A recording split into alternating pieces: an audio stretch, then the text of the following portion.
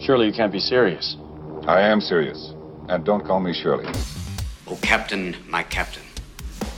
I'm telling you straight, it's my way or the highway. Oh, command me, Lord. Now you want to get nuts? Come on, let's get nuts.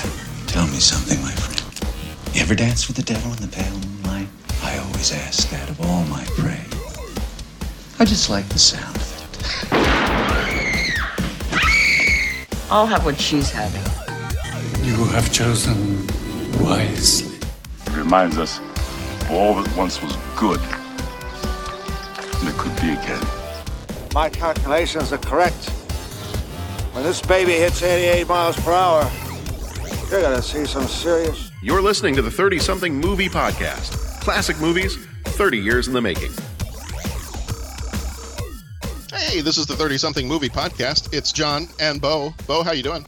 I'm well. John, how are you? I am excellent. It's been a little bit of a rough start to the school year. Everybody's, I think, feeling a little tired. And if the listeners have noticed, we've been a little off in our scheduling. And when episodes get put up and things like that, it's been a bit of a rough start to the school year. So, but we're doing all right tonight. I am just happy to be here talking movies with you. And I think Pat is coming in at some point too. He had a cross-country meet or something like that. But as you mentioned a few moments ago, it's getting darker, so the children probably shouldn't be running. I think it would be hard at this point of the evening. Would be. Unless they're like me and they're running away from something. It's the only time I run. Mm-hmm. Did we talk about this before, though? Did I tell you or did you tell me the decision now is just, even if something's chasing me, I'm not going to run because I know that the speed at which I run, I'm never going to get away? Yeah, it's basically not worth it. So why put yourself through it? Yeah, I think we have gone down that road. Okay. All right. So now it's more of a turn and fight thing. Mm-hmm. Okay. All right. I just want to make sure. I want to make sure I wasn't the only person in on this boat. So. No, the boat is full. Okay. Good to know. All right. Well, before we set sail on talking about, I don't even know why we're talking about sailing because our movie has nothing to do with sailing tonight. But before we set sail on talking about this movie, very, very quickly, we spoil stuff, so just be aware of that. If we start to mention a movie you don't want to hear anything about, maybe skip ahead 20, 30 seconds or so on your favorite podcast player, and we'll get on with what we're going to be talking about. We definitely spoil the movie that we're talking about, so if you don't want to know anything about that movie on that particular episode or this particular episode, you may want to watch it and then come back later. If you have not yet left, let's back that up for a second. Deep. That's all, folks. Anyway, if you have not yet left us a review, please do so. Wherever you get your podcast at is great. iTunes is usually the best because then that kind of gets us up in terms of algorithms and charts and things like that. And I feel like we were on one of the charts in like iTunes France there for a while. Woohoo! I feel like we were in like the top 200 of TV and movie podcasts on the iTunes French store. I'd have to go back and check that, but if you leave us a review, you can leave us a review in French. I don't really care. I think I can still read some French, so feel free to do that if you want to. That would impress me a little bit. I'm not gonna lie. Well, when we get to our 5 questions for later in this movie, 2 of my answers end up being very, very French. So that's maybe kind of a running theme tonight. We will. I did promise. Pull back the curtain just a little bit. This is the second time we've recorded this because John didn't remember to hit the record button. John has done, I don't remember what episode is this? 261? Mm-hmm. Yes, it's 261. John has done 260 episodes before this one. And John forgot to hit record button. So we had a little conversation before this, but we did say the first time around that I would be willing to sing your feedback if you leave us a review on the iTunes store. So that offer is still open. Nobody heard it the first time, but the offer is still open. And folks, he had a chance to not say it this time, and he said it anyway. I did. I said it anyway. I think he's serious. I would like to say I'm a glutton for punishment. I think it's just in general, I'm a glutton. Mm-hmm. So, all right, before we talk about our movie tonight is All Dogs Go to Heaven, and we will be asking the compelling questions like, is that true? Do all dogs go to heaven? Or is there some really mean, evil little pipsqueak that just does not deserve to go there? We'll be asking those kind of questions tonight, maybe. But first off, any new movie news that we've got? I saw a couple things that I wanted to mention real fast. There is apparently a Face Off reboot being developed by the 22 Jump Street writer. We again, when we recorded this the first time, we kind of talked about this just a little bit, and I said, you know what, I'm not sure. We're not anti-reboot people by nature, but when I think of something that's getting rebooted, I think of something that maybe it's not aged well, or there's something new that a new generation can bring to it. But the last time I watched the movie, and it's been a little while since I've watched the movie, the last time I watched the movie, there were cell phones, there was technology. I don't really think, even though it's 22 years old, I don't think it's all that dated. So I'm not sure that I necessarily see the need for a reboot. Yeah, I would agree.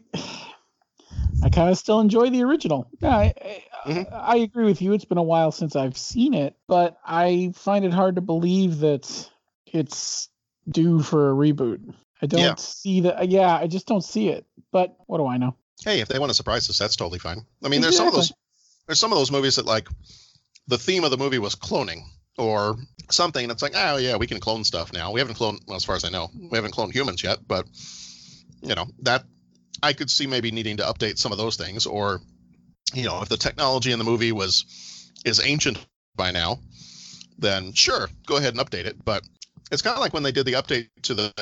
Did you ever see the updated Total Recall? You know, I never did. Mm-hmm. Always meant to, and just never did. It wasn't bad, but at the same time, there were some scenes, and it's been a long time. I only watched it once, and it's been a long time since I've seen it. I remember there being plenty of scenes that were just almost, you know, shot for shot remakes of the original.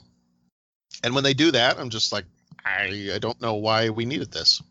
Yeah, as long as it's not going to be something like that. What did I say the first time around? Maybe they're going to make the explosions more 2020-er. Yeah. Yeah, we're going to maybe just up the explosions a bit, or maybe we can hold more guns sideways as we fire into a cloud of doves. Maybe the cloud of doves will be bigger. There you go. Mm-hmm. Maybe the cloud of doves will have the bird flu. Ooh, that's deep. That's very 2013 of me. Yeah, that's or whatever year that was. It's funny. I was just watching a documentary where they talked about the avian flu. Oh, there you go. Actually, technically, it was a docudrama, I believe. Ah, gotcha. Yeah, and we're not dead yet, so you know that's all good. We made it. We're still here. Speaking of people who made it and are still here, do we have a Pat Canigallo now? We do have a Pat Canigallo, gentlemen. Can you hear me? Okay. All right. Yeah. That's good. And I'm. That's good. I heard a bunch of thumping. I thought you were strangling someone. Well, you know, it's funny you say that because I don't know how your day was, gentlemen, but it could come to that. I'm just saying. Uh-oh. Yeah, my day was spent at home, and tomorrow might be spent at home as well. So no, I'm not in the strangling state. I'm just more in the leave me alone and let me stay on the couch state. Oh, geez. Okay. Are you obviously not feeling good? No. Well, it's a combination of not feeling good and just needing a break from the craziness. Okay. No, I get it. Because I know if I don't take one, I'm going to feel even worse later on. Yes. So this is kind of I don't feel good, but it's also very much preventative of not getting any worse. Got you. So sort of like the Merovingian said, unless you take time, how can you ever truly have time? Correct. I thought that was Mr. Rogers. That was the Merovingian? Well, you know what? That could very, very well be Mr. Rogers, but I just remember the Merovingian quoted it in Matrix Reloaded. Okay. No, I'm totally kidding. I mean, they're practically the same person, so. Well, they sort of are. They sort of are. Mm-hmm. Did I just wander in the middle of the recording, or is this still the preemptory kind of like, hey, how was your day? We were sharing with the listeners that you've wandered into take two, because during take one, where John and Bo, talked for about a good, I don't know, what do you think, 18, 20 minutes? Oh, yeah. Yeah, about good 18, 20 minutes. John all of a sudden realized he forgot to hit the record button. Oh, jeez. So that's the kind of evening it's been for John as well. So no, we're knee deep in recording number two, take two, I guess. Well, so no, you've jumped into take two, so welcome. Awesome. Well, that's very good. Sorry, I kind of was asking, about your personal health and all that kind of stuff. Oh, no. I'm an open book. So. Okay. John's all about pulling back the curtain tonight. I have nothing to hide except in many inappropriate ways. Pay no attention to the man behind the curtain. Yes. Trust me, it'll be better for all of us. Mm-hmm. So it's sort of like, here's another Matrix one, like Morpheus said, right? I stand before you, truly unafraid, because it's not the journey ahead of me, it's the path that brought me here, right? I have no idea if that relates. I just want to talk about The Matrix. I'm sorry, guys. That was well done. I feel like I say that when I get out of the shower in the morning. Hey now. Oh my God. Okay.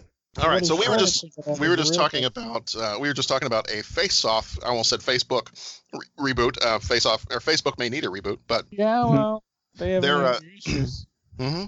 So they are apparently developing a Face-Off reboot with the writer of 22 Jump Street. So. Oh. Okay. So Bo and I just kind of weighed in on that. How does that make you feel? All warm and fuzzy inside, or a little queasy and uneasy?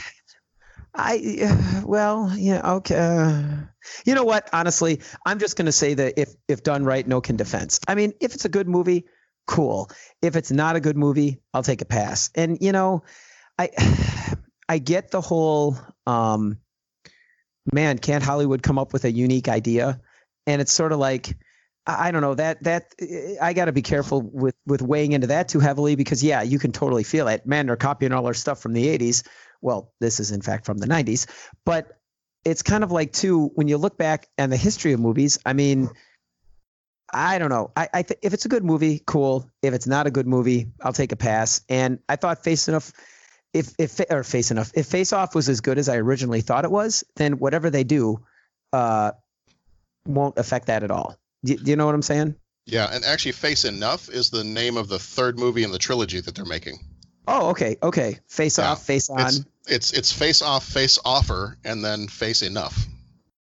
Gotcha. What about Face with a Vengeance? Face Offer with a Vengeance? There you go. There we go. Mm-hmm. A Good Day to Face Off. That's very nice. Good Day to Face Off. It's actually not a bad one. Live Free or Face Off. There it is. Mm-hmm. You have to be careful how you say some of those. Yeah. Yes. Mm-hmm. Yes.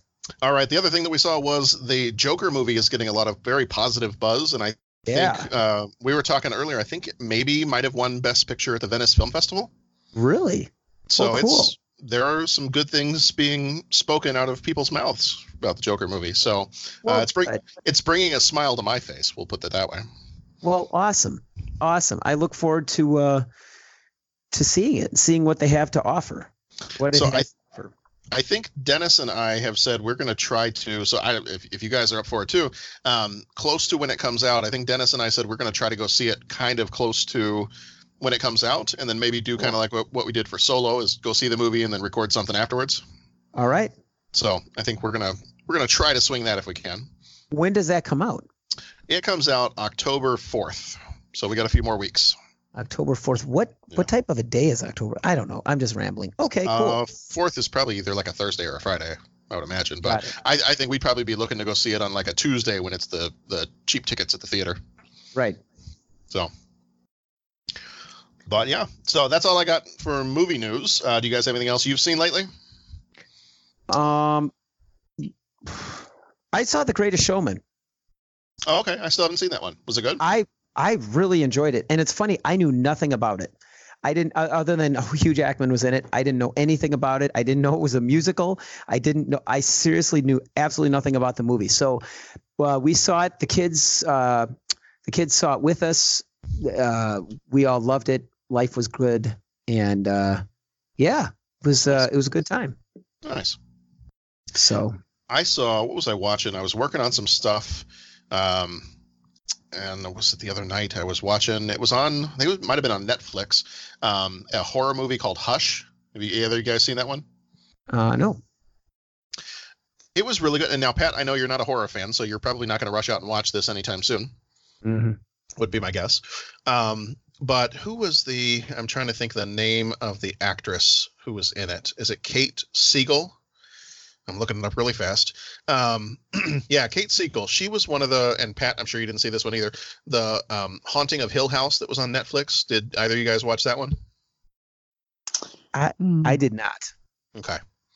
It was pretty good. It was, and Pat, I can't imagine you're probably going to go see it that one either, but it was definitely had some very scary parts. So, just be aware of that. But this was a horror movie that came out in 2016, and it's more of you might be okay with this one because it's more of like a thriller, like a psychological thriller, and not quite as much like a supernatural horror.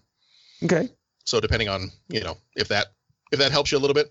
But the thing I thought was kind of interesting about this is she plays a character who is a deaf writer who is staying in this cabin in the woods or this house in the woods so that she can, write her next, I think it's a book or a screenplay. I think it's a book.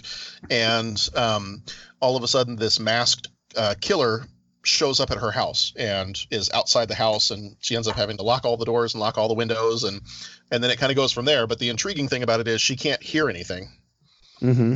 So she has to be able to defend herself and respond without being able to hear. So I thought it was kind of interesting. So I watched it. It was pretty good. And it seemed like it was something I hadn't seen before. Sometimes horror movies can get to be a little repetitive. Mm-hmm. Cool. But that one was pretty good. So if you're inspired to go watch it, it is on Netflix right now, and it's less than an hour and a half. So it's not a super long movie either. Okay. I just started watching season 3 of The Good Place because it became available on Netflix. Okay. I don't know if you've checked out The Good Place. It's outstanding. I love it. Some people like it. Some people don't, as it goes. But The Good Place is really good. The first 3 seasons are on Netflix. And the 4th season, it is going to be on NBC starting at the end of this month, end of September. So if you have not seen or been watching The Good Place, it might be worth checking out. It's very entertaining. The only other thing I have is The Art of Racing in the Rain. Everybody that I've talked to that has gone and seen it have said it's awesome, and it is such a great adaptation of the book, and they've really thoroughly enjoyed it. So nice. Anyways, just throwing those things out there. All right. Well, that's to do it for our news. We'll jump into the DeLorean, and we'll head back to 1989 and see what was happening this week in 1989. So this week in 89, we're looking at the dates of about September 8th to about the 15th, 1989. Bo, I mentioned earlier, things may get very French tonight. Well, one of my things from September 6th, 1989, was that a French computer that was being used by law enforcement falsely accused 41,000 Parisians of murder and prostitution instead of traffic violations. So somehow they, and obviously this is back in the 80s, and computers, not that computers don't have problems now, but they apparently set up this new computer system, and it was supposed to notify was supposed to catalog something and notify people of their traffic violations, and instead they were notified that they were being tried for murder and prostitution. So that sounds like fun. Well, if you're gonna get it, if you're gonna be tried for something, at least make it the big 2, right? Right. I mean, just don't go halfway. Yes. No. If you're going to jail, kids, never mind. We'll just leave that hanging out there. We'll leave that there, and maybe that's what happened. September 10th, 5 days after hitting a home run for the Yankees in a 12-2 win over the Mariners, Major League Baseball and NFL player Deion Sanders also returned a punt, 68 yards for a touchdown. His first touchdown return in the NFL. Really? So that was back when Neon Deion was playing both sides. He was playing the football and the baseball. The top book this time around was Clear and Present Danger by Tom Clancy. Oh, what a nice! Have you read the book? I've only ever seen the movie. Oh, the book is so much better. Is it? The book? Oh my God. Bo, are you a fan of the Tom Clancy books? Oh yeah. Oh my gosh. Hunt for Red October, which I know you're looking forward to next year. Mm-hmm. I think I read that book 4 or 5 times, like in 5th or 6th grade before the movie came out. And I got into that. How far did you go in the Tom Clancy series? Gosh, I'm up through the first of the second, maybe, of the Jack Ryan Jr. books. Oh, okay. So you're beyond. Okay. So you've gotten through like Rainbow Six and. Oh, yeah. Oh, my gosh. And I'm just going to say, how the heck does he do it? And I don't want to do spoilers, but how does he write things into those movies that suddenly find a way of coming true? No kidding. I'm right. And if you know what I'm referring to, I don't want to give stuff away, but the Jack Ryan where he kind of makes it all the way to the top of the heap. If you remember that one, it's just like, how does he do it? Yeah, it's a little crazy, man. I know the Rainbow Six one. I mean, yeah, that's the real deal with that stuff. Sorry, I got excited. Clear and Present Danger is a fantastic book, though. This would be a boring podcast if you didn't get excited. I know. I'm sorry, but true. I don't want to prolong activities. But if we just sat here and we're like, okay, tonight we're good. This is not an NPR show. We're not going to sit here going, tonight we're going to be talking All Dogs Go to Heaven. Okay, and That's not even NPR. I'm just kind of making fun of him. Okay. That's kind of like was the skit on Saturday Night Live with Alec Baldwin when they were making fun of NPR. Mm-hmm. The sweaty balls one. Mm-hmm. Yep. Sweaty balls. Well, all I got to say is I'm really looking forward to Hunt for Red October, discussing it with you, Bo. And I got to catch up because like I said, I made it through all of the Jack Ryan series, and then I got to check out Jack Ryan Jr. Yeah, it's fun. I think the first one is I wish I could remember. It's on my Nook in my room. Mm-hmm. But it's cool. The Campus, it's called, I believe. Okay. Did you read Red Storm Rising? The one. Oh, yeah.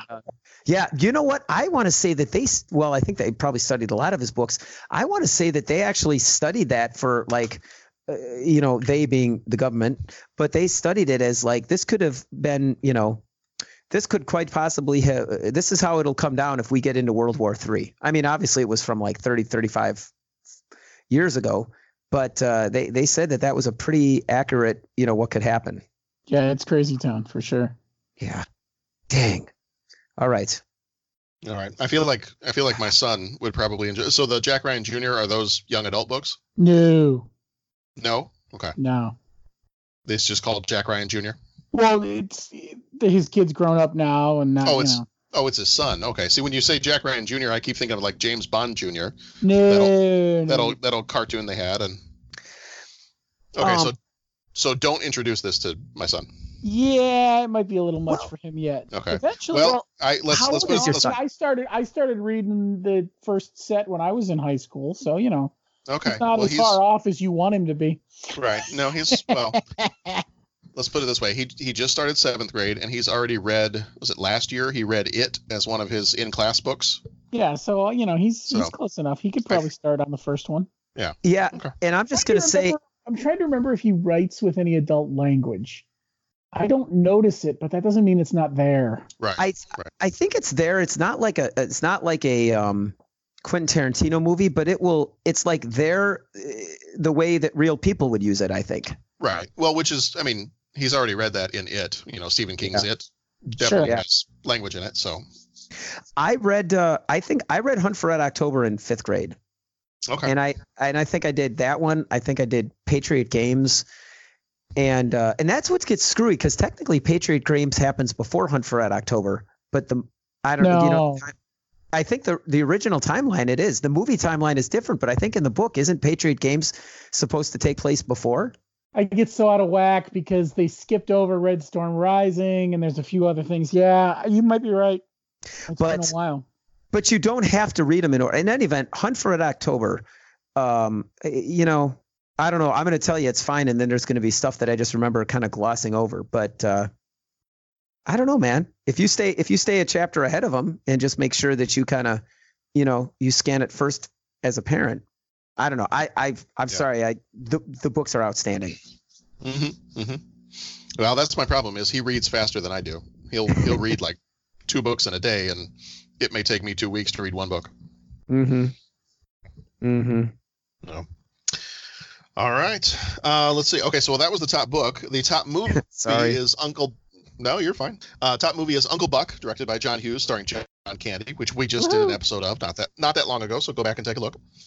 And the top song is "Hangin' Tough" by the New Kids on the Block. I'll drop a little clip of the song in there just so people can hear it. All right. Are we ready to go to heaven?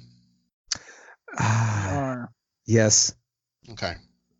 We did ask earlier. We said we were gonna ask the hard-hitting questions like, are there dogs who don't go to heaven? But we'll get into that. All right. So this movie, it's that. I'm trying to think if there was. Well, I mean, the one at the end that somehow he got in there even after everything he did. Like, you're gonna have to do some heavy-duty redeeming here to make this all worthwhile. All right, well, this one's called All Dogs Go to Heaven. It came out on the 17th of November, 1989, rated G, with a runtime of 1 hour and 24 minutes. Directed by Don Bluth, co-directed also by Gary Goldman and Dan Kunster. Bluth also did Secret of Nim and The Land Before Time. Goldman did Anastasia and Titan AE, and Kunster did Rockadoodle. Producers on this one were Don Bluth, Gary...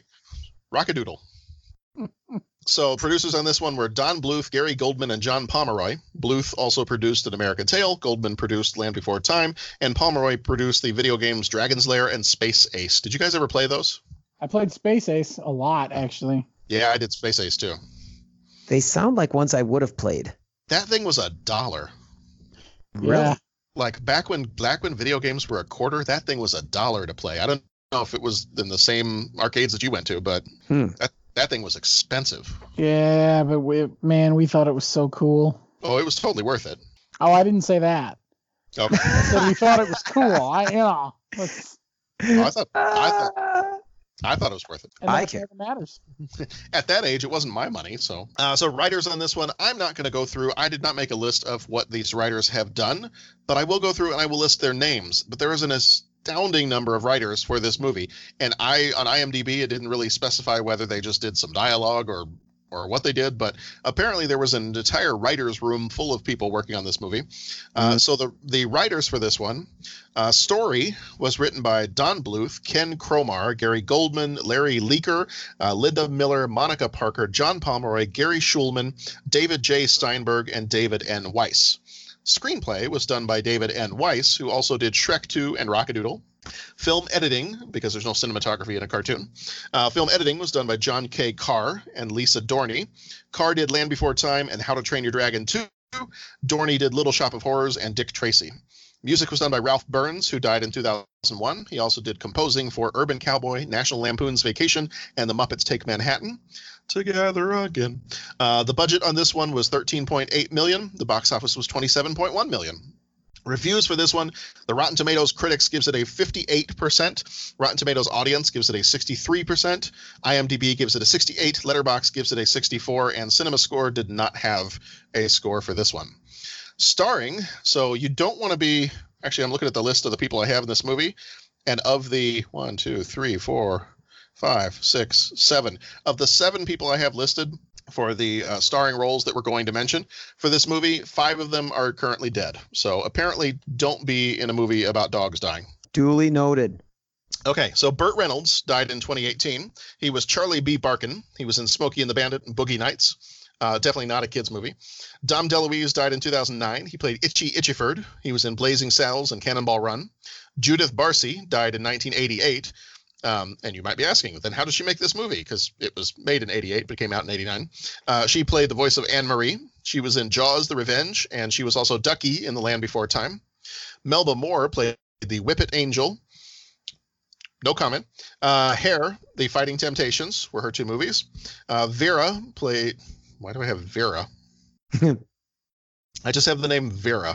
I think I either forgot to put a last name in or I reversed the names. Or... Anyway, whoever Vera is that Norm's wife? I was just gonna say, I'm thinking Norm's wife. I think is it Norm's wife from Cheers? Yes. Yes. Okay, so Norm's wife from Cheers was in this movie, and she played a part. Well, good. I don't know what part, but she played a part. So we're just going to go with that. So Vera, I'm sorry, whoever you are, and I hope you're still alive. But she was also in a movie called Skippy and a movie called Theater 625. Charles Nelson Riley, who died in 2007, played Killer. He was in Cannonball Run 2 and All Dogs Go to Heaven, the series.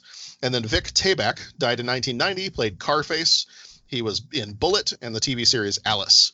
Here is the trailer, and we'll be back in just a sec. Don Bluth, the acclaimed director of 2 of the most popular animated films of all time, An American Tail and The Land Before Time, now takes you on his most magical adventure ever. All dogs go to heaven, but only one dog ever came back. Hi, Charlie. Hi. Will you shut up?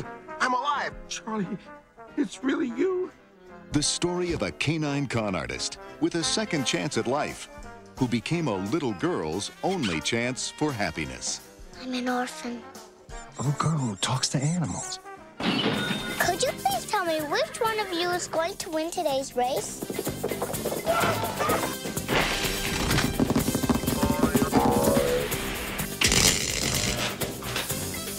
All Dogs Go to Heaven, featuring the voices of Vic Tayback. This is strike 2. You're out. Charles Nelson Riley. No, wait, boss, I get one more strike. Dom DeLuise. I can't help it, Charlie. I itch when I'm nervous. Lonnie Anderson. Hello, Charlie. And Burt Reynolds as... Charlie. You were the best friend I ever had. You'll help me find a mommy and daddy? I promise. Oh, Charlie. All Dogs Go to Heaven. Okay, so All Dogs Go to Heaven. Is this the first time either of you have seen this movie? Nope. Yes for Pat. Okay, yes for Pat. No for Bo. No, I love this movie. Okay.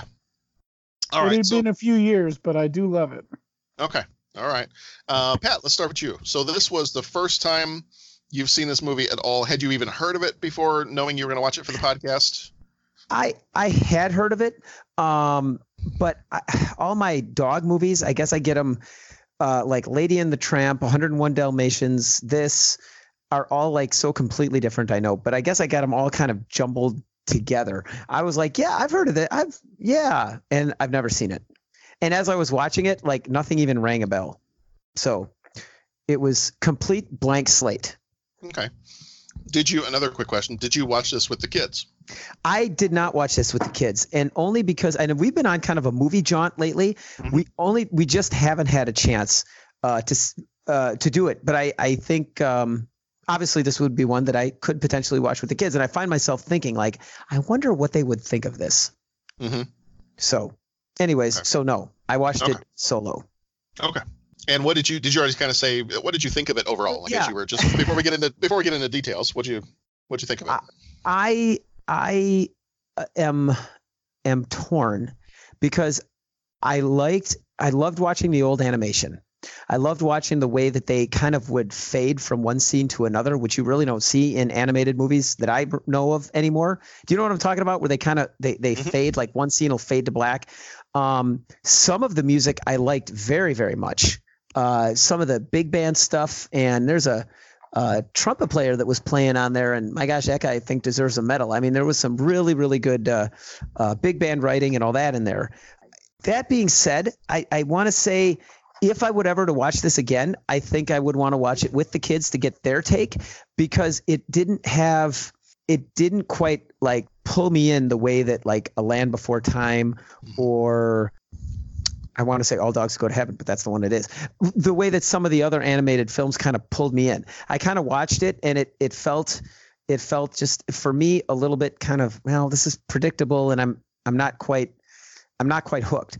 That being said, and Bo, I'm sorry, because I know you said that you love the movie, and I don't want to talk negatively about it. I honestly think maybe that's where I was kind of in my mind, like when I was just watching the movie. If I was watching it with the kids, I probably would enjoy it a lot more. And I think if I had seen it when I was younger, I would have enjoyed it a lot more, because the animation of the dogs, the traveling to heaven, the various songs, some of the little characters. I mean, there were some really cool scenes in there. And I think, like I said, I could see Dominic kind of liking it, and I could see Daniela getting really hooked into it. The only issue I had was just, I saw it as an adult and didn't have that link to childhood, either with me or whatnot. Yeah. So Bo, you're on the other side of this. You've watched this, probably from when it came out, as a kid, and you love this movie. So yeah. So tell us a little bit about kind of your history with this one. Well, I don't know if we saw it in the theater or not, but I've definitely seen it all through my formative years, I suppose you would say. And it's funny, the way Patrick said it is perfect. You develop, we talked about this, gosh, I don't know if it was last week or the week before now, it's all sort of running together, but you develop a attachment to a film that supersedes the film itself. So when you see it again as an adult, you're not watching it the same way as if you'd seen it for the first time as an adult. So when I watch this movie, I kick back and I'm ready to enjoy. It's hard to separate myself from the nostalgia, but I do still love it. The concept of the clock, I always loved, even as a kid. The watch has to stay ticking sort of thing is kind of cool. Mm-hmm. Just thematically. I don't know if I knew the word thematically as a kid, but I always thought it was cool. Yeah. And the there's the redemption story of the Dirty Rotten Scoundrel, which is always fun because, of course he has a heart of gold because, it's an animated movie about dogs. Right. And being an animal lover, of course, that always appealed to me as well. Well, I think I'm going to split the difference between the two of you because I did, same as you, Bo. I watched this as a kid, loved it as a kid growing up, watched it, I don't even know how many times. Don't know if we saw it in the theater, but would have watched it from a pretty early age. And yeah, loved it, loved the songs, loved the whole story. Vividly remember the whole thing about the watch, that being kind of his lifeline to staying alive where he was. And, just remembered a lot of different bits and pieces of this movie. And I think I've always liked the Don Bluth style, especially as I started to get to be a little bit of an older kid. I kind of liked his style a little bit more than some of the Disney movies because it was still that, it was a little bit more rough around the edges. It's a little bit more, maybe it's a difference when people used to say the difference between Marvel and DC. The DC is always trying to be gritty. I don't think I'd call Don Bluth style gritty, but it definitely has some more adult visuals and adult themes to it and things like that. Yeah, the dogs getting into the fist fight and holding the one over the pit and everything like that was definitely more aggressive than you would see in some other movies. Right. Yeah, you're not going to see a lot of cars running down dogs in Disney movies, that's for sure. Mm-hmm. No. Right. Not in that way. Not as like a mob hit. No. So I think where I'm going to kind of straddle the fence between the two of you is, that could be dangerous. It could be very dangerous. This is why I don't climb things. Is that I loved this movie as a kid, but it had been a long time since I've seen it. And then sitting down to watch it, I did watch this with Sharon and with my daughter Nora, who's 8. And so we did sit down and watch this together. And I kind of spent a decent portion of the movie kind of watching her reactions. Mm-hmm. And her reactions were almost the same as my reactions. Like moments that I knew as a kid, I would have just laughed out loud. I wasn't finding them as funny. And moments when there should have been a chuckle or a laugh or something, I wasn't finding them as funny. And the interesting thing was neither was she. Like there weren't particular times where, she just started laughing out loud or, she did with, we rewatched Little Mermaid just recently and we watched, not too long ago, we watched The Land Before Our Time. We watched An American Tail. So we've watched some of the other Don Bluth ones within the last maybe year or two. And so it's not like, it's not like she's a super serious kid that doesn't laugh at anything, but I don't remember hearing her laugh out loud at this one. I remember her turning around and looking me at a couple of different points and kind of asking me, this is kind of weird. Mm-hmm. And so her reaction was not the reaction I had as a kid to this movie. Ultimately she said that she liked it. Like she liked it and she got the part about, things being kind of sad that the dog had to go at the end and everything else. But it just wasn't, I didn't see that same reaction that I had when I was a kid. And I think there were a couple things this time around seeing it as an adult that really stuck out to me. And I think I maybe just got a little bit too fixated on. The one in particular was the music. I did like the music. The thing I didn't like about it was I don't think they should ever let Burt Reynolds sing. Uh-huh. Yeah. Like that would be my one thing. I was wondering if he sang or if someone sang for him. Oh, he sang. Yeah, then he sang and I knew and I was like, oh, that's too bad. Yeah, because I remember sitting there watching it, just about a week or two ago. I remember sitting there watching it and thinking, but Oliver and Company got Billy Joel. Right. You guys needed to go. If you couldn't find Billy Joel, I don't know, go get like Bruce Springsteen or Rod Stewart or somebody. Mm-hmm. But yeah. I don't think Burt Reynolds should have been singing necessarily. The other thing about some of the songs too, and that's, I feel like in the other Don Bluth movies, the music, at least for me, was a little bit stronger. In this one, I don't know. I kind of felt like, and Pat, you're a little bit more of a music expert than we are, but I don't know. Some of the music in this one just to me seemed like it was a bit haphazard. Like there were times where the lyrics and things like that, I'm like, I don't know that melody goes together, and that I don't know that it's not fitting a pattern to me. And again, I know, Pat, you're more of a jazz person than I am, and sometimes jazz is a little bit more haphazard than other styles of music, and I don't use that as like a negative term, but Right. I kind of feel like a lot of the songs in this one were not necessarily songs that kids could easily memorize. No, you know what? And I'm jumping in, so stop me if you want to finish a thought. But no, and that's what I noticed too. When the music came on, it was like, dude, that's a good tune, or wow, and it was like they were pretty involved, like big band arrangements. Yeah, they were complex. They were complex charts. Yes, they were. They weren't kids songs. And Right. like we just watched The Greatest Showman. And like the kids were like picking up and singing them right away. Well, when you listen to them, they weren't super complex arrangements. I mean, no one's asking me to write music, so I'm not trying to roast anything. But I mean, like you could sit there and bam, there's the tune. You could sing it. This was a more involved chart, like you said. And so it's nothing to like lock onto and have like, the kids walk out singing. The other thing, and when you mentioned haphazard, I kind of felt that only with, there didn't seem to be a lot of incidental music kind of like linking it. It would be like really quiet. And it was like, dude, I could use some tunes right now. This is kind of quiet. Like fill in the gaps for me. Tell me how I'm supposed to feel about this movie. Okay. Like we listened to David W. Collins in the soundtrack show. Great melodies tell great stories. Okay. I need a great melody here. And I just think if the music was more consistent throughout, I think that would have helped advance the story a little bit.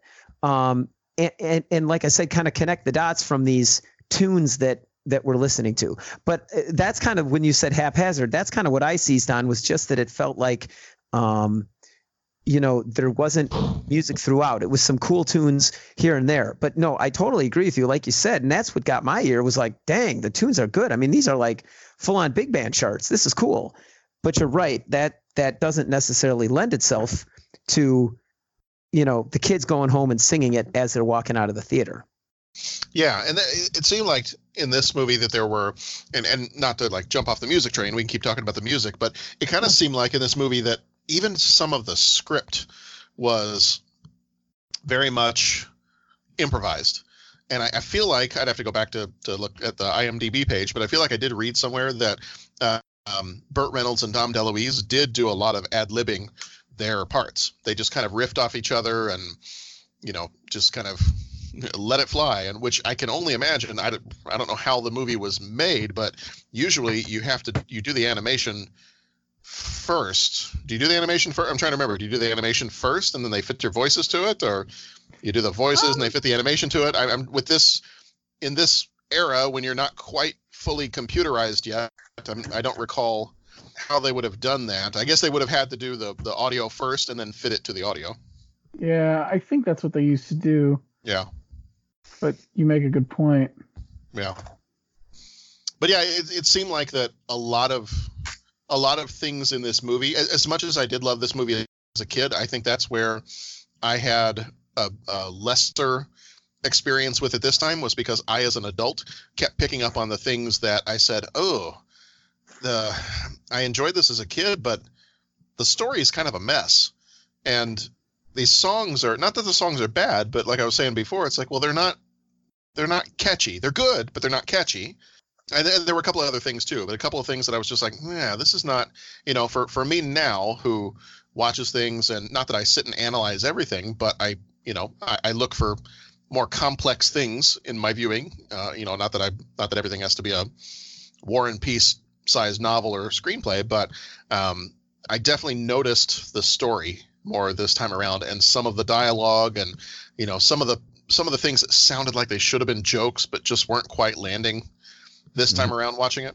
Yeah, I'm gonna say there was a couple things that just seemed like, maybe I'm like, would kids of today's day, like, would we understand it as much? Like, even like the whole like mobster thing, like the street gangs, and kind of based off like the mafia things with I don't know, and obviously the movie wasn't made for today. So, but I mean, that's kind of, and I wish I could put my finger on it, but there just seem to be some things that I watch now that, like, okay, I feel like back in the 80s, we'd all, be familiar with that whole idea of like the street gangs and in the sense of like the mafia movies, you know, like with the gambling on the horses and the whole, you know, and all that. That almost seemed like a world apart now. And I don't know if it's just that we haven't had as many of those movies or what, but that doesn't seem to be as prevalent in today's culture as it maybe once was. Right. And so that's kind of the piece that I felt a little bit was like, okay, yeah, that's cool. But I just don't, you know, it used to be that you'd have, and even though that this is a kid's movie but I mean, the adults would have Goodfellas, and there were the Godfather movies, and there was Casino, and there's just a whole slew of movies kind of showed that life or, you know, the criminal underworld. Mm-hmm. I don't know that we have that in the same vein now. So when I watch this, it really seems like a blast from the past. Am I off base? Feel free to tell me. Am I off base with that? Like, it just doesn't seem like there's as much of those kinds of movies that make it, you know, movies about the mob are as popular as they were. Yeah, no. I don't think you're off base. I think you, for whatever reason, it's true. You know, what you've said is true from a certain point of view. Thank you. That's what I was trying to say, and it just didn't come out right. And well, it's 9:00 on a random Tuesday. There you go. No, I think that's true. I think, you know, as you were saying that, I was trying to think back, and I like, you know, a lot of those Saturday morning cartoons that we kind of talk about, and, you know, you'd get some of the cartoons that, like, you'd have a gangster character show up, or like in The Simpsons, you'd have Fat Tony that would show up, and I feel like you had more of like you could have a cartoonish mafia bad guy in your Cops cartoon or your RoboCop cartoon or something like that. I feel like there was more. You know, maybe like Batman the Animated Series, even still, you had a lot of the kind of organized crime stuff would still show up. But I feel like if you think about the cartoons that are on now, you really don't have that. Mm-hmm. I think that's what I'm trying to put my finger on. Yeah.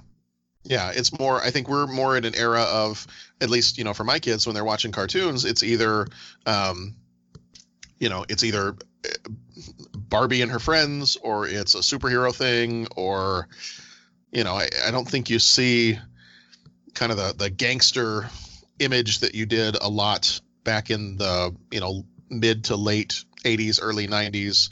Mm-hmm. You know, because I'm even thinking on into like when we get to The Rocketeer in a little bit, you've got the gangsters in that movie. You've got some Saturday morning cartoons that would have had kind of gangster figures, or every once in a while, you know, a cartoon character would jokingly play a part and pretend to be a gangster, like I guess Bugs Bunny's a little bit earlier than the late 80s, but, you know, you'd have that. You've had, like, I feel like there were some episodes of Heathcliff the Cat where he pretended to be a mobster or a gangster or something like that. Mm-hmm. So I feel like you're on the right track, that it was more of a thing back then that we don't necessarily have as much of now. Mm-hmm. Mm-hmm. So, yeah. Just seems a world away. By the way, do you guys ever watch that show Check Please? About going to the restaurants and they get three people. It's on public. Bo, have you ever watched that? Yes. It makes me hungry every time. It is just an awesome show. And I'll tell you, there's one thing I can't stand in that show, and that is when they interview the people and the people don't like the restaurant. Because I'm like, dude, you can't do that. This is this guy's favorite restaurant. I mean, don't say anything negative. If you got nothing nice to say, just say, yeah, it was my thing. I probably wouldn't go there again. But, you know, you don't go on and rip on the guy's favorite show. And I'm such a filthy hypocrite because, Bo, you said you liked this movie, and then I feel like all I've done is talk about, well, I really didn't like this, and I really didn't like this. So I am sorry to you. And that's why we're here, man. Well, I know, and that's what people try to tell me about Check Please, but I still get angry when they diss someone's favorite restaurant. So in any event, I'm sorry that I'm just a filthy hypocrite. You are not a hypocrite. No worries, man. I don't know. You know, Bo really liked River's Edge too.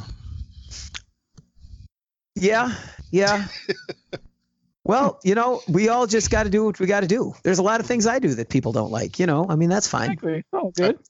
I feel like Bo is also writing a screenplay to reboot a movie about twin gynecologists. Oh, that's wonderful.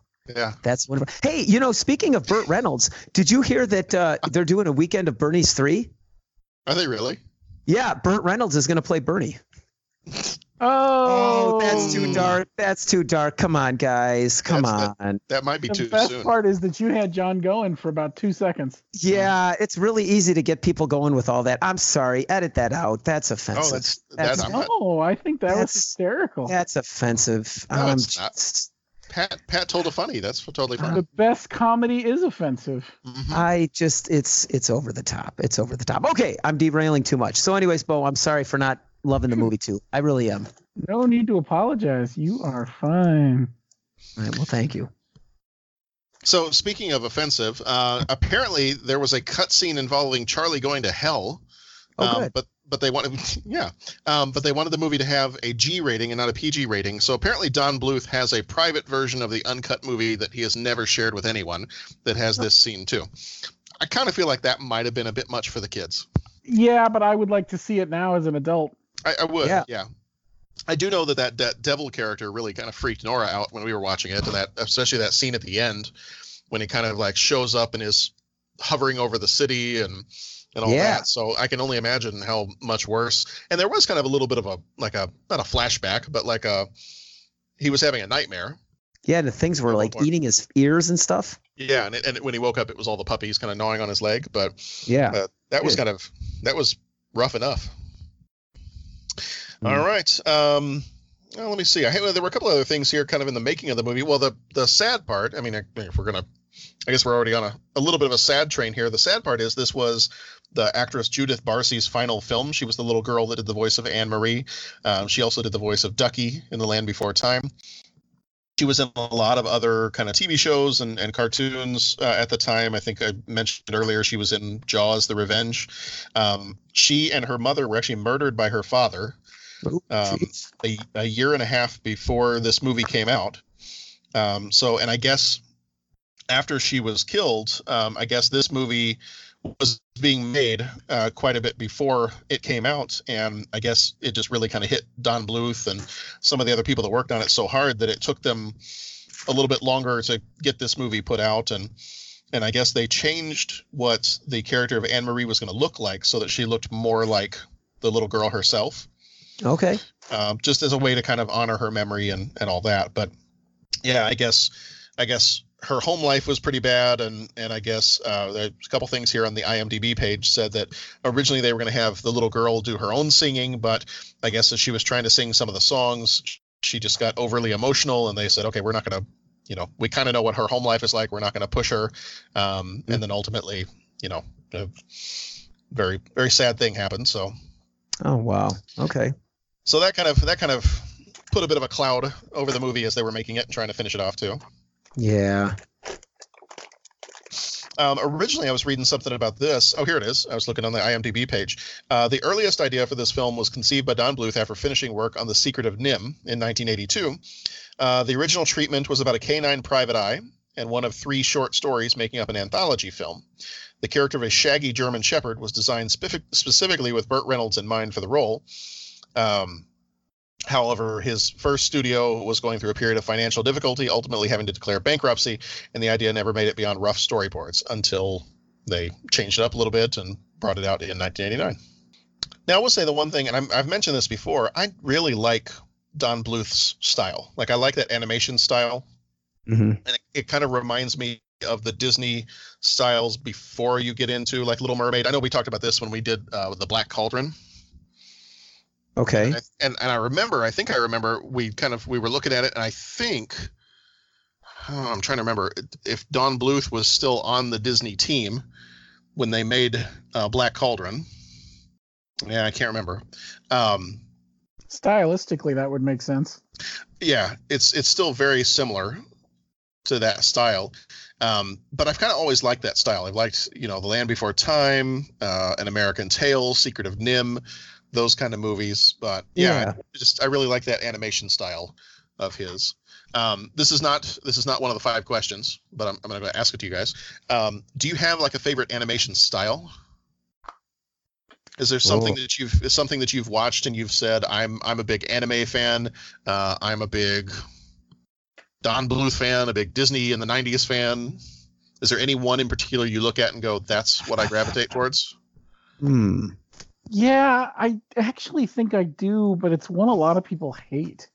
What is it, Bo? What is it? The Well, I know Pat's gonna hate it, so go ahead. The Jim Carrey Christmas Carol that they did. Oh, okay. I don't know if I know that one. They basically filmed it, but then they drew over it. Mm-hmm. Oh. Isn't that one kind of similar to the Polar Express? Yeah, similar, but yeah, I guess that is similar to that.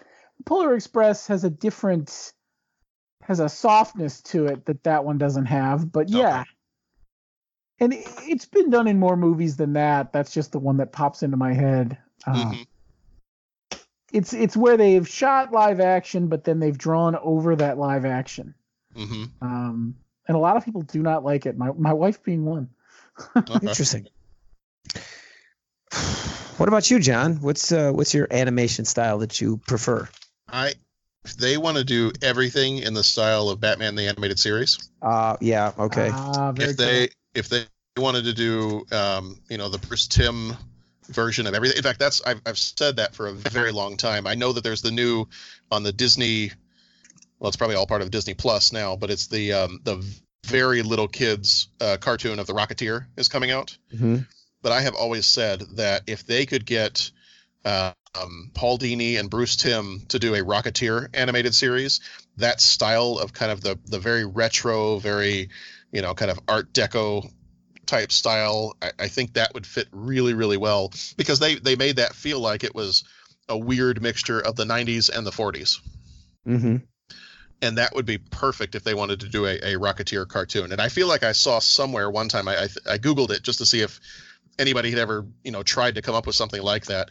And I guess somebody at one point did draw kind of a concept of what the characters would look like if they were done in that style. And I remember sitting there looking at it going, okay, that's really unfair now. Mm-hmm. Because it's kind of like Bo, when Bo said about the check, please, it's like, don't show me that because I'm just going to be hungry now. Yeah. Food. So I would be absolutely fine if they were to do like every cartoon in the style of Batman the Animated Series. Got it. So Pat, I know I should have probably given you like a week to think about this, but I'm going to ask it anyway. Okay, gut react. Well, I'm just going to go with my favorite cartoons. I can't give you one. I mean, I love Transformers, so any of that like Japanese animation adapted kind of stuff, I really like the look of that. I really like the look of anime. So I mean, just that stuff really kind of has a cool look to it. So like the new adaptation, the Thundercats, the 2012 Thundercats or 2011 Thundercats. There was a show that my kids got into. There was only 1 or 2 seasons out. I got to look the name up. But I always thought that animation stuff, I didn't even say the name of it. I'm sorry. It's this new, it's like a samurai magician magic kind of fantasy thing. And it just has the very smooth, it looks like Japanese animation. But it's slightly different. And I mean, that catches my eye. But like I said, I like Transformers. I'm really kind of story driven. So if something sucks me in, I will like that animation style. Watching the old Looney Tunes cartoons. Yeah, I dig that. Watching the Animaniacs. I dig that animation style. I've said this, I don't know how many times.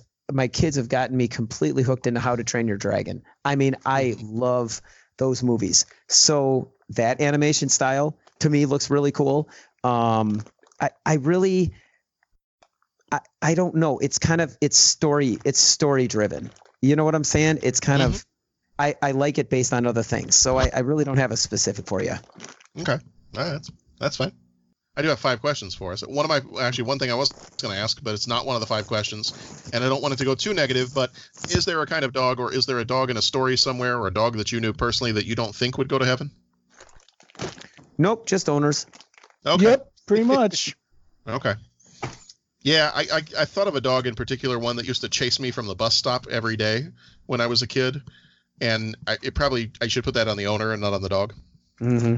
Because I'm sure the dog wasn't trying to kill me, but it only had 3 legs and it freaked me out. So yeah, All right. Okay. Well, we'll jump into our 5 questions then. He asks each traveler 5 questions. It's impossible to answer. Impossible because you don't know the answer. Nobody could answer that question. You've got to ask yourself one question. What are you asking me for? I don't know. What you've just said is one of the most insanely idiotic things I have ever heard. And may God have mercy on your soul. This time around, our 5 questions loosely related to All Dogs Go to Heaven. So we'll start off here with question number 1. What is your favorite movie or TV dog? And it could be animated or live action. Eddie from Frasier. Oh, good choice. That was one of my wife's answers as well. What about you, John?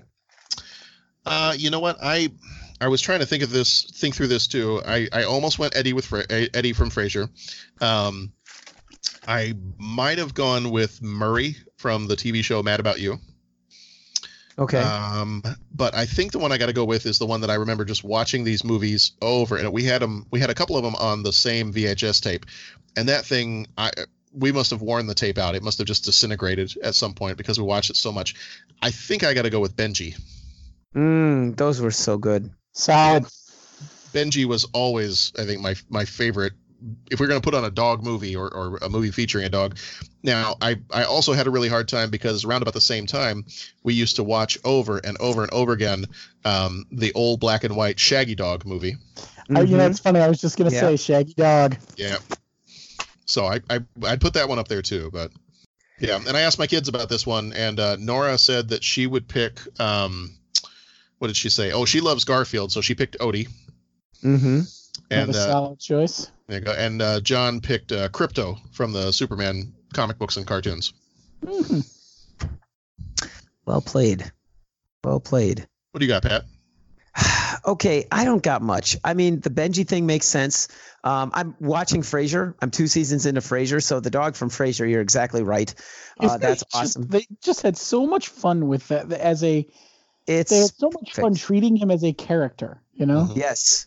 Yes. You know, Hooch was awesome. Mm-hmm. And I'm sure someone's gonna say a dog that I just like forget about. And see, that's kind of the thing, is that there's so many of these dogs that I'm kind of like, they're maybe even more like bit parts in movies, you know, or there's, but I mean, you know, Hooch, I'll tell you the other one, and it's kind of a cheat because I haven't seen the movie yet. But if the movie is as good as they say, and if the dog in the movie is portrayed like they portrayed in the book, I got to say Enzo from The Art of Racing in the Rain. I mean, I you know what? I don't even think that's a cheat because I love the book so much, and everyone says the movie is, you know, a great representation of the book. So I'm gonna say Enzo from The Art of Racing in the Rain. Nice. I kind of thought you might go with that one. Yeah, I got to do that because he's a cool character. Enzo's pretty special. Nice. All right, question number 2. Have you ever owned a dog? If so, what breed? And if no, what breed would you want? Well, we had a German Shepherd growing up. And when I say growing up, I don't even really mean that. I think, gosh, I was 3 or 4 when he passed. It was really my dad's dog, but the pictures and the little memories I have of him, he was a pretty cool dog. Cool. So, German Shepherd. We had a mutt, Lizzie, when I was from earliest memory. You know, I remember her when I was growing up. And then we got Buttons, which was a cockapoo that was later on. I was pretty young. And cockapoo, what a great breed that was. And that was he was there. And then right about when I was in 8th grade, Buttons, unfortunately, he passed and he went on to heaven there a little bit before his time. He got hit by a truck, and, you know, and that was kind of a rough deal. But then we got Rascal, and Rascal, who I picked the name based off the ball turret gunner from Memphis Belle.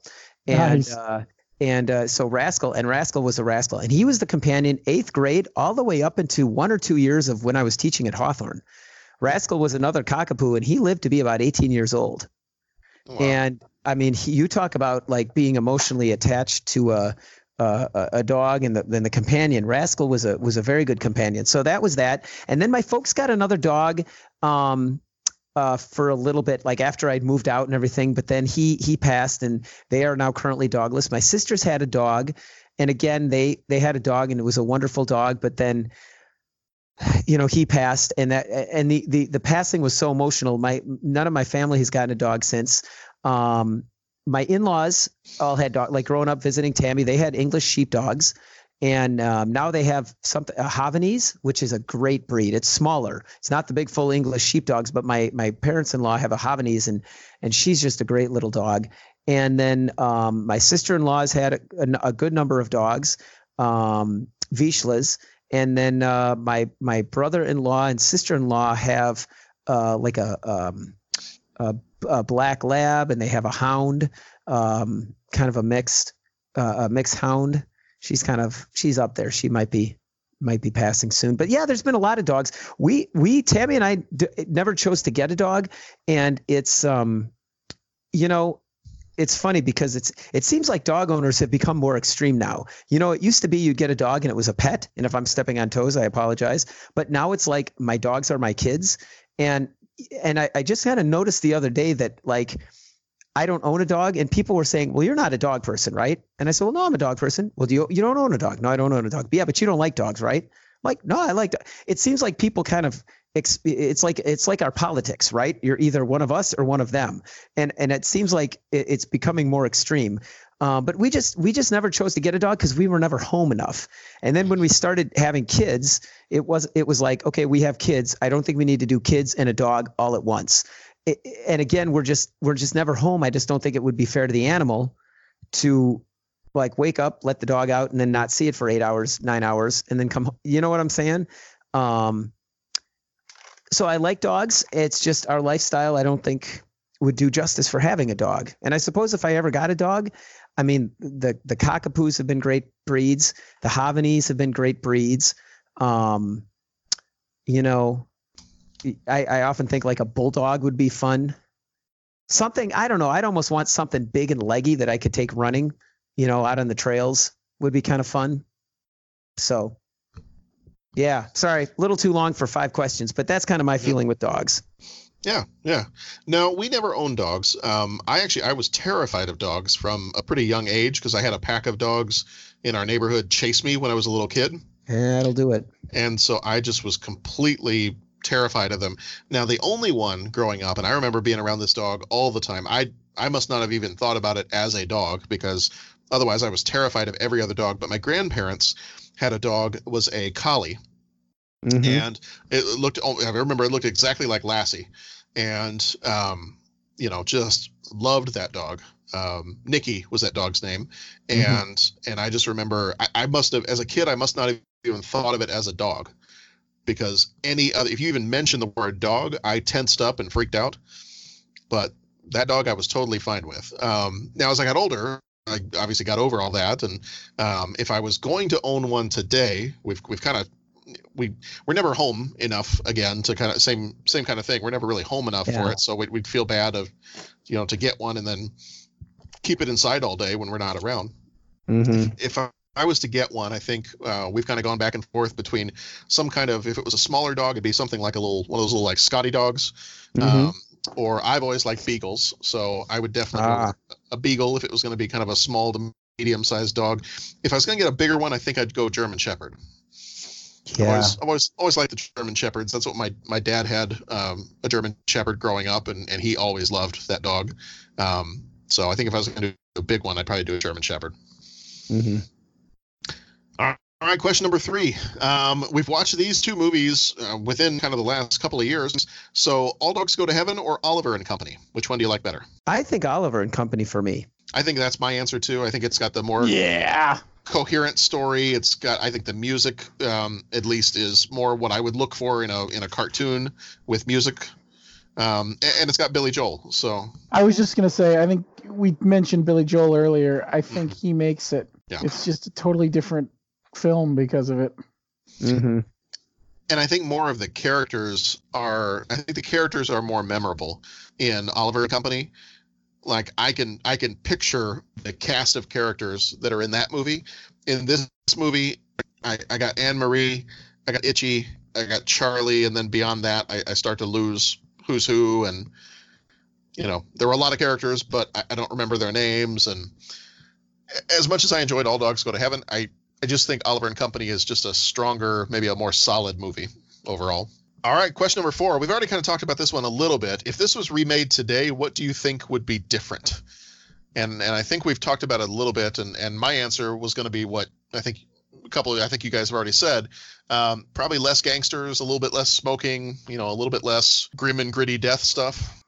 Yeah, depending on the audience, I think actually if they made it today, they might put that devil scene or the hell scene back in. Mm-hmm. Depending on the goal audience. Yeah. Yeah, I agree. And I think my big thing was the gangster thing seemed a little dated. I don't know. I think they would just pick, if they're trying to show like the dark underbelly, I think they would pick like a different group to do that, a different group of people. I just don't think it seems like back then we were almost into more of that retro stuff. We were into that. We were right on the cusp of swingers and that whole like swing revival that came out in the 90s. We were fascinated with the 30s and the 40s. And that whole thing, I mean, like you said, like the Rocketeer movie and all that, the Indiana Jones thing was coming. Like that was all set back in that time. Look at Star Trek. I mean, how many times, Captain Picard fell into the Dix Hill thing, right? Wasn't it? And I mean, Deep Space Nine, there's a whole character that's a hologram of like a lounge act. And you get the mobsters, and I mean that whole thing with Quark, and he's always dealing with that like seedy criminal group. Do you know what I'm saying? I just don't think that's as vibrant now. So I think we would pick, another group to show. I think Charlie would be he would have his own startup, and he'd be doing his own like social media company for dogs, but he's heartless and he needs redemption, and then he dies, and then he gets the chance to come back and redeem himself. And honestly, I think society is so much of an us versus them kind of thing, in terms of there aren't like the good guys and the bad guys.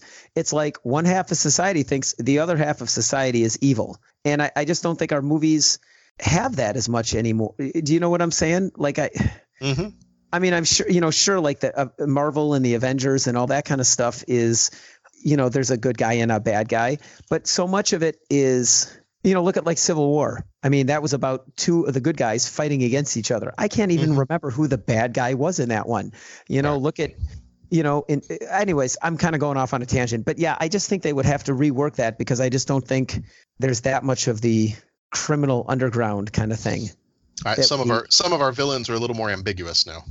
Yeah. All right, and the last one, I guess.